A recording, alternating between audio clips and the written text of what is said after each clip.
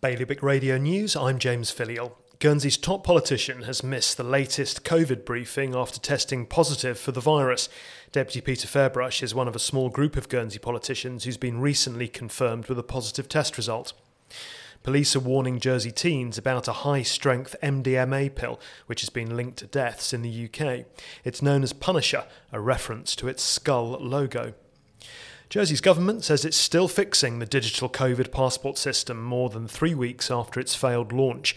A security problem could have allowed hackers access to other people's data. The film version of Toilers of the Sea is to be filmed at Castle Cornet, Moulin Huet and St Saviour's Church in Guernsey. Producer David Shanks says shooting on the Victor Hugo classic should start before Easter. More on all those stories at bailiwickexpress.com. Today's weather, fair periods and light westerly winds, a top temperature of 14. High tide was just after 6 this morning. Bailiwick Radio News.